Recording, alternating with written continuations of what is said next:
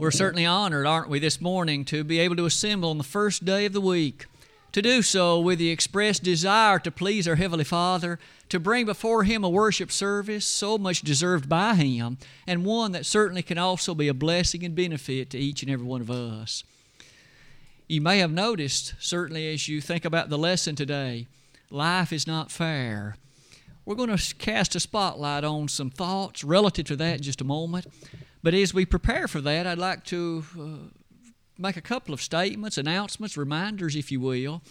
First, as Brother Lester mentioned a moment ago, let's certainly keep very diligently in not only our prayers, but also the activities of our heart about our upcoming meeting. 2 weeks from today, that meeting begins. Tim McHenry is certainly making diligent preparation to be with us, preparing the lessons. May you and I do our part to invite, encourage, to ensure that those precious souls will be here who will be blessed and benefited in addition to ourselves as he brings those gospel messages.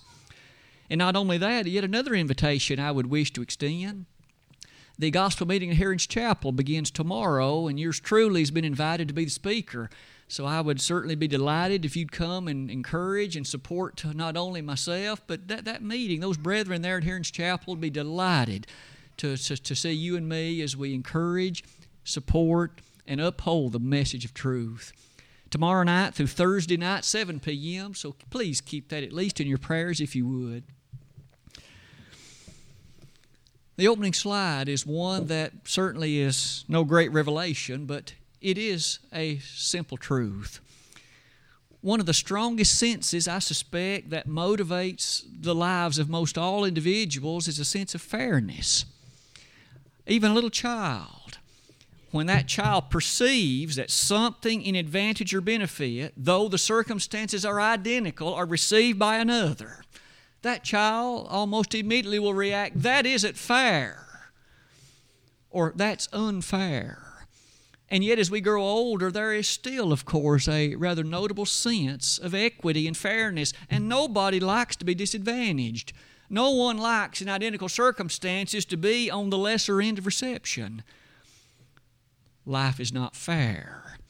Well, that's the title of the lesson. You might appreciate that there are certainly many things in life that come our way that we would never ask for ourselves. Sickness, challenge, disaster, catastrophe, the list goes on and on. And maybe you and I on occasion might begin to feel as if the unfairness of life has reached a point of overwhelming nature. I thought we might do well to revisit some Bible characters, and we'll cast a spotlight on Joseph. Be turning to the book of Genesis, if you would, and let's study for today and tonight some features of the life of Joseph, reflecting on that title, Life is Not Fair, and using it to help you and me in a realistic and real way of practical blessing and benefit. And so it is. Let's retrace some of the events that were such vital features in the life of that gentleman named Joseph. The scene begins, at least for you and me, like this. Jacob had 13 children. You and I remember there were 12 boys and 1 girl. There were 4 different mothers, admittedly, but nonetheless, Jacob was the patriarch of that clan, that group. And of those children, there was one of them that he loved more than the other ones. At this point, reflect with me on Genesis chapter 37. As you turn to that place, we begin to appreciate this. Of those 12 boys, isn't it so that Joseph was his favorite? The language of verse 3 is exceedingly telling. You'll appreciate rather well, correct, that. You notice of those sons, Joseph was the firstborn of his beloved Rachel. Now, of those wives, of course, Rachel was the one whom he loved the most, in the sense that he first wanted her hand in marriage, but her dad deceived him and gave him her sister first. And yet, Jacob worked, of course, additional years and finally had the hand of the one that he wanted, Rachel. Rachel was barren, and eventually, however, God opened her womb and she bore him a child, and it was a boy, and his name was Joseph. That oldest son was Daddy's favorite. That oldest son of Rachel was Jacob's favorite. The language reads like this. verse number 3 of Genesis chapter 37. As this description is given, allow it to rest in your heart. Now Israel loved Joseph more than all his children, because he was the son of his old age, and he made him a coat of many colors. A coat of many colors was thus given to this child. The others weren't given one. They weren't even offered one, apparently. But Joseph received one. This coat of many colors, as you and I have often pictured it, I suppose the King James translation will lead us to imagine that Jacob had made some kind of garment multicolored and various in that character. The Hebrew word really doesn't suggest that that may have been what it was. The word literally means a long garment, a tunic-like thing. If you can perhaps imagine what some of ancient royalty may have worn, like the particular kings, if you please, especially in Egypt or nations like that, that kind of garment where it again extended the full length may more have been like what Jacob gave to Joseph. Be that as it may, it distinguished Joseph amongst the children. It gave him a position, and they obviously understood that Joseph was Dad's preference. In light of that, may I ask you to consider what favoritism led to in that family? Would you be impressed with what difficulties it brought, what challenges it set before them? Because you and I just noticed verse 3. Look at the next verse. And when his brethren saw that their father loved him more than all his brethren, they hated him and could not speak peaceably unto him. That favoritism, you see, that Dad directed toward Joseph, maybe Dad didn't appreciate in it the ultimate evil fruits it was going to bear, but his brothers, they hated Joseph for this. And the text even says they were not able to peaceably speak to him. Conversation was broken off. They weren't able to enjoy, if you please, family consideration. These brothers had a strong disdain for their own brother. It might well be, in light of that, we begin to notice a family that, of course, had broken down. And Dad's favoritism played a large part in it. Now, I would ask you to consider this wasn't the first time that that kind of favoritism had been seen. Remember, Jacob himself had understood a bit about this in the family in which he himself had grown up. Think about Isaac. Isaac had his favorite, and it was Esau. Rebekah had her favorite, and it was Jacob. One more time, even in the generation previous to this, there had already begun to be planted seeds of hardship and difficulty, and ultimately we remember how that even led Rebekah to try to fool her own husband as she encouraged Jacob to do what was needed to be done to get the family blessing away from Esau. You and I have come a generation later than that, though. We're now studying about Joseph. Would you consider this with me as lesson number 1? Partiality in a family. Now, I entitled this lesson, Life is Not Fair. Let's think about this from 2 different perspectives. First, what about Joseph's perspective? Joseph didn't have any choice in being Rachel's oldest son. That was not his prerogative. He just happened to be that child. Joseph didn't ask for this partiality and favoritism, but he had to deal with it once it was given to him. It remains, of course, the case in life that favoritism or partiality or advantage in some way might be extended, and you and I might be the one that receives it. How do we handle it? Let's look at some of these observations. First of all, as we think about a child, as we think about what develops in a family, might you and I understand this: as a child develops and grows, as a child matures and reaches a point of appreciation relative to the ongoing matters and character of life, favoritism, partiality can be a life-changing and devastating thing. I've tried to highlight it like this. A child in that maturing years, in those times when that child has mentality that's developing and growing, and his or her perspective and outlook on life is being etched, when there's partiality shown then, especially against them, It can be a very, very hard thing, and it may well set a course for life that will be difficult to overcome. And therefore, parents, the Bible is very clear in giving all of us some very clear instruction. We are blessed with children. They are truly an heritage of the Lord, Psalm 127, verses 1 to 3. And inasmuch as that's true, we're admonished to understand them and love them and provide for them and take care of them. But as we do so, their personalities are distinct. Even children of the same parents, due to the genetic character by which God brings about that conception in life, they'll be different. Their understandings, their perspectives, the things in which they have their greatest passion of life, they likely won't be the same. But we as parents must never, ever play the favorite. Look what happened when Jacob did it. Joseph was given the coat of many colors, and it was clear to the brothers that Dad liked him best. And in so doing, they hated him. They hated Joseph, weren't even able to have conversation that was peaceable in his presence. You'll notice among those things, you and I can remember passages like this: train up a child in the way he should go, and when he is old, he'll not depart from it. To quote Proverbs 22, verse 6. Aren't we reminded then that we're to train them up? Does that training include favoritism and partiality? Certainly not. Because notice these following observations. Parents are especially told not to provoke your children to anger, to in fact provoke them to wrath. That can often be a challenging thing in a family, can't it? One child has a disposition that perhaps is more easily appreciated or seen, or at least is closer to my own. And maybe that's not so of the other child or children.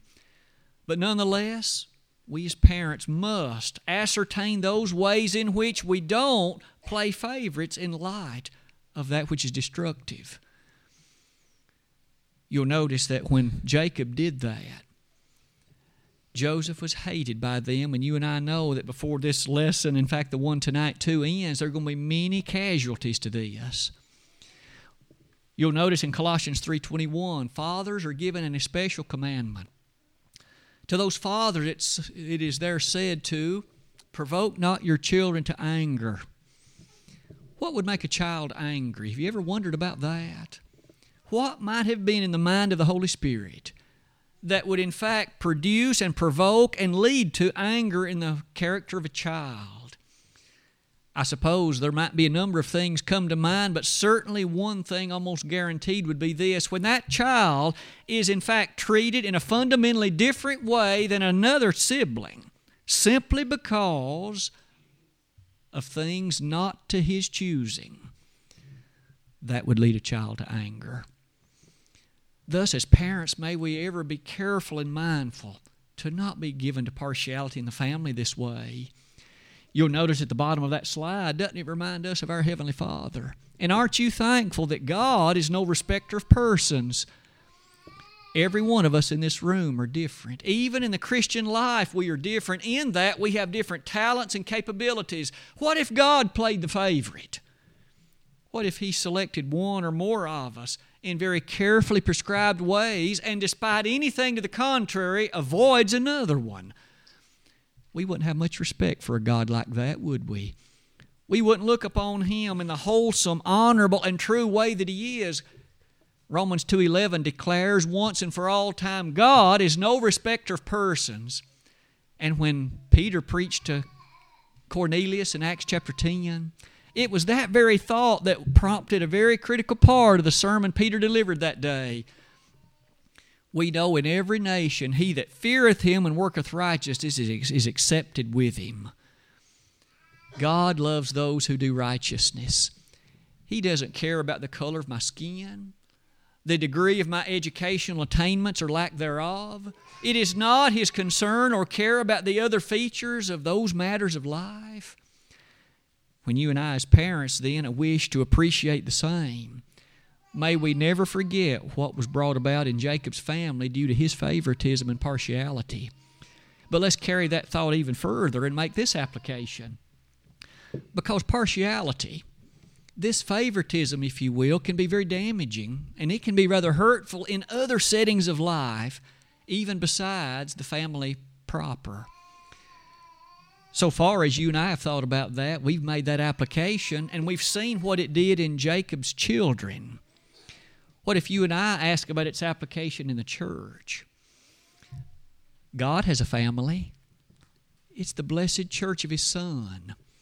And you and I understand so well that here at the Pippin congregation, we are a member of that family in that we are a local body, a local congregation of the Lord's people, comprised of men and women and boys and girls, individuals who assemble at these announced times, and who, of course, comprise that which the New Testament would have us to do and be. But along that line, might we ask, does the New Testament, does the Bible at large make any statements about partiality and favoritism in the family?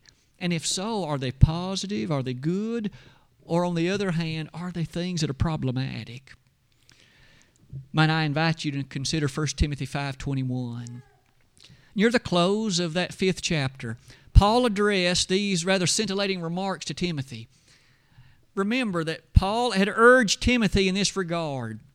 Notice with me, please, chapter 3, verse 15, before we look at that 5th chapter.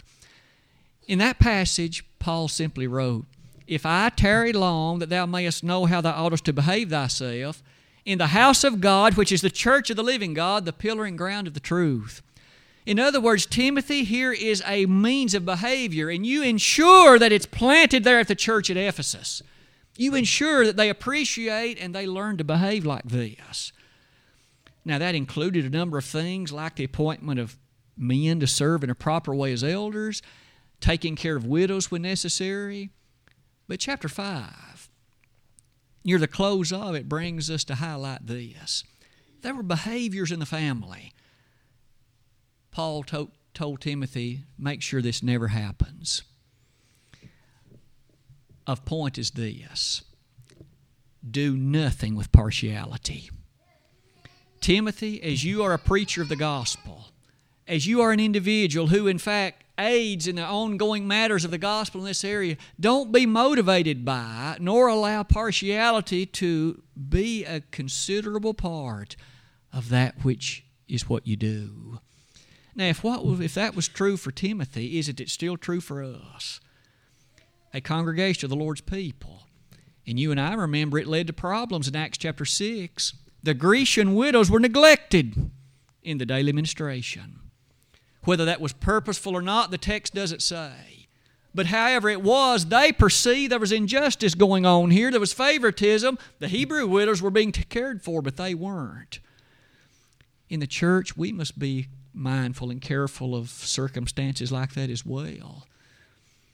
As you and I think about our behavior, are we impartial when it comes to our fellowship and our love?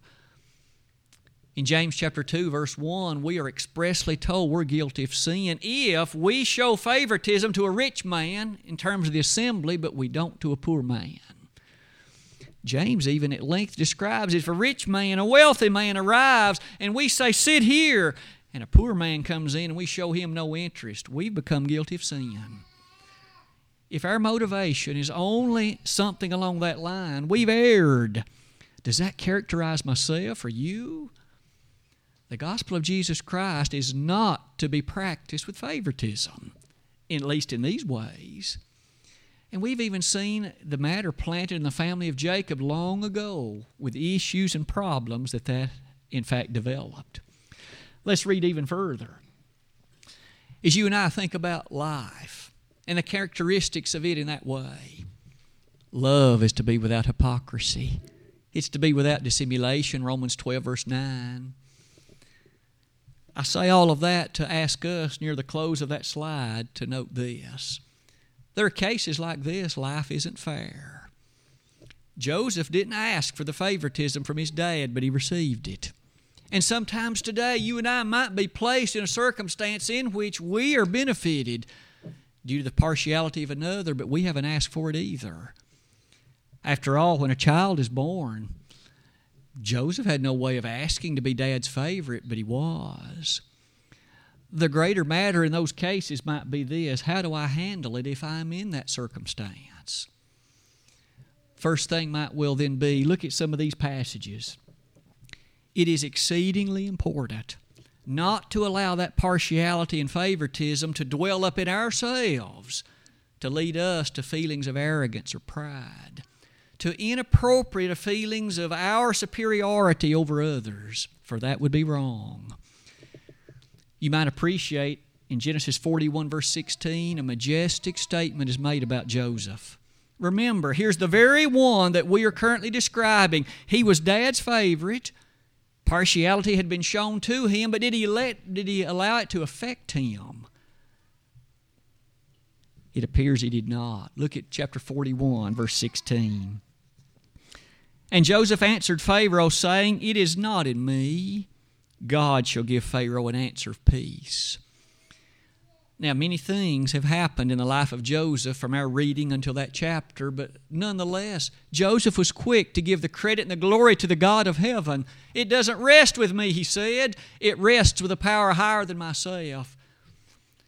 Are you and I motivated in humility to the point that we always desire to keep our proper placement in service to God? In addition to that passage in Proverbs 16:18, pride goeth before a haughty spirit goeth before a fall. Aren't we told in that passage as well as others that that kind of circumstance is certain to ultimately come back to bring some very bitter fruit? Maybe two last verses would be these. In 1 Corinthians 10 verse 12, as that was quoted and applied, let him that thinketh he standeth take heed lest he fall. The very moment that you and I begin to allow those kinds of favoritisms that others heap upon us to go to our head, we are aligning ourselves for a very serious and perhaps catastrophic fall. For isn't it true that in Philippians 2:3, Paul admonished that church in Philippi to look with care and in love upon the things of others. Don't esteem yourself better than them. Let me say then, if we find ourselves in a position of favoritism, let's receive it in the way that we should. But as parents, may we never be guilty of giving it like in the way Jacob did. As you and I close that slide, it brings us to make application of some more features of this record of Joseph. For let's read on in Genesis 37. The favoritism has already been etched in our reading, but back in that chapter, the description is now given like this. Verse number 5 reads, And Joseph dreamed a dream, and he told it to his brethren, and they hated him yet the more. And he said unto them, Hear, I pray you, this dream which I have dreamed. And Joseph began to reveal to them these dreams he had had about sheaves that bowed before him, about the sun and the moon and the stars that again bowed before him and did obeisance. When Joseph told that dream to his parents and to his brothers, they hated him the more, or at least the brothers did. And you'll notice again the language, they hated him the more. They already had a disdain for him. They already were unable to speak peaceably to him, and now that was only increased. Are you beginning to get a sense that the family dynamic in Jacob's family wasn't particularly good? It had broken down, and it was terrible. As you look further on that slide, though, you remember how that came about. In this chapter, the time came that the brothers were off tending the sheep. Father's sheep, they were out taking care of it, but Joseph had stayed behind.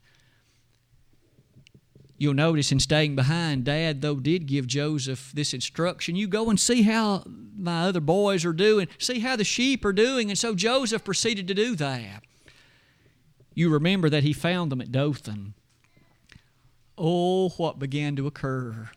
The brothers saw Joseph arriving from a distance. And I'd like to read just so we can hear again how they reacted. This is Genesis 37. Beginning in verse number 19. They said one to another, Behold, the dreamer cometh. Come now, therefore, and let us slay him, and cast him into some pit, and we will say, Some evil beast hath devoured him. and we shall see what will become of his dreams. Can you imagine brothers saying that? Here, their own flesh and blood arriving from a distance, and the first thought that occurred to them was, the dreamer is coming, let's kill him. Then we'll throw his body into a pit, and then we'll see what will become of those dreams. Their hatred had reached the point that they were prepared to act upon that in the committing of murder. May I again say that the favoritism that Dad had shown had ultimately exploded and ballooned to the point that it now had reached this level. May you and I as parents understand that seeds of favoritism or of other evil planted like that may ultimately bring far more fruit than we ever expected. It certainly happened here. It's, too, a rather sad reflection upon what had become of that family. And you'll notice in chapter 42, verse 21, I'd like to emphasize the following statement to you. As you and I think about the brothers and we think about their wishing to commit murder, in later years, how did they think about this? Did it haunt them? Did it rest on their mind?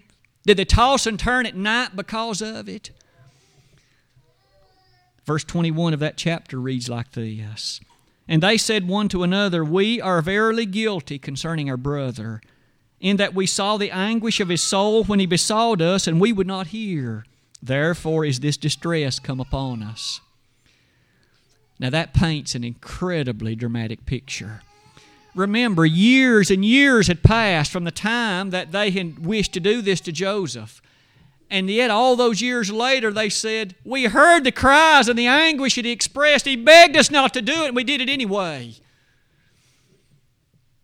Don't you know how often they woke up at night and heard the cries of their brother? Can't you imagine the many times that they themselves were haunted by that fact? They even admitted it. One more time, can't we see? When evil like that is planted, and the difficulties that come with it, oh, how it can change a life in ways that are so troubling.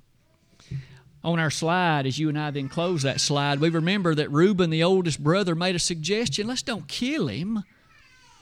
And so it was that he was cast into a pit and shortly thereafter sold to a band of strangers. Sold to those who in fact were nomadic traders and slave traders of the day. They still disliked their brother and hated him so much they sold him with the intent to never, ever see him again. Can you imagine a family like that? Where there is such a disrepair, such a breakdown that they don't ever want to see each other again. That's what the brothers hoped for. As you come to that particular slide, might we pause to notice that, of course, this was wrong. The brothers were committing sin in this. Those kinds of thoughts, whether it was in relation to killing Joseph or even in this desire to do with him as they did, that wasn't right. 1 John 4:20 tells us that. Maybe it is in fairness. We can then say this. You and I are encouraged, are we not, to think about a family in this regard, and even the implication and the practical one at that. I've entitled that at the top, Behaviors in the Family. Wouldn't you be quick to say that Jacob's family was a rather great mess? They hated their brother. They wanted to get rid of him. They were hopeful and desirous of not seeing him again. They had no concern or care as to what would happen to him. They sold him off to a band of strangers, headed off to a far distant place, and seemingly were rather happy about it. Maybe it is, in light of those things, we can at least think in passing again about life is not fair. May I ask you, did Joseph deserve this? Did Joseph deserve being treated this way? I know he had been Father's favorite, and I understand that, but still, was life fair for Joseph? I think we'd all agree. How would you feel to be forcibly cast away from your family because of a decision not your own, taken away to a far distant place and cast aside?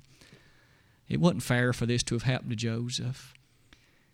It may be that you and I are facing things day by day that aren't fair. Nobody asked to get cancer. Nobody asked to have a heart attack. Nobody asked to be forcibly faced with matters. It isn't fun at work when the boss's nephew gets the raise and you don't, despite the fact you've got 15 more years of seniority than he's got. Life isn't fair. We do a great deal of disservice to ourselves if we expect it to be. God never promised us it would be either. We are told in the Word of God that just as it was in the days of Joseph, He will provide us the strength to endure things, and He will provide us the necessary groundwork of faith to endure. But He never promised that from our perspective it would be fair. Surely, in light of those things, notice what happens at the bottom of that slide. We'll use these to close our lesson this morning and really prepare us for the continuation tonight. When we find that things in life have the appearance of unfairness, may we first appreciate the following. May we not allow it to lead us to sin. May we not allow it to lead us, you see, to act in ways that 1 Thessalonians 5:15 would encourage us to think about. When Paul wrote to the church in Thessalonica, he told them, repay no man evil for evil. If someone stabs you or me in the back, we mustn't stab them in the back. Rather, we should appreciate that it's very unfortunate, the decision that they've made. And it hurts us to think about the injustice that may appear so readily seen, but we mustn't allow it to make us sin. But not only that, you'll notice that Matthew 6:34 was our lesson text of the day today. As you think about tomorrow, aren't you impressed with what Jesus said? Sufficient unto the day is the evil thereof. The things that happen in life often seem so unfair to you and me. From the perspective of families, individuals, nations, or otherwise. And may we think then, in light of those things, of the life of Joseph. Now, there's much more to be said, so I'll encourage you to come back tonight at 5:30. We'll study more about him then and see what else about the unfairness of life can be so helpful to us. But Joseph's example of Genesis 45:1 is the way I'd like to finish the lesson. Then Joseph could not refrain himself before all them that stood by him. And he cried, cause every man to go out from me. And there stood no man with him while Joseph made himself known unto his brethren. Those same brothers that sold him into slavery, those same brothers that hated him so, the time would come not many years later when they stood before him and they didn't recognize Joseph, but he knew them. And they were begging him for grain. They were begging him for sustenance. And Joseph ultimately made himself known to them and not only provided for them, but brought them to Egypt and cared for them all the rest of his days. Tonight, or rather this morning, life is not fair. May you and I then live understanding this truth. Fairness will be received at the day of judgment and thereafter, not before. Today, are you a Christian, faithful unto the Lord, living a life dedicated to His cause, excited about all the truths and the wonderful nature of the Word of God? If you are not, why not let today be the day?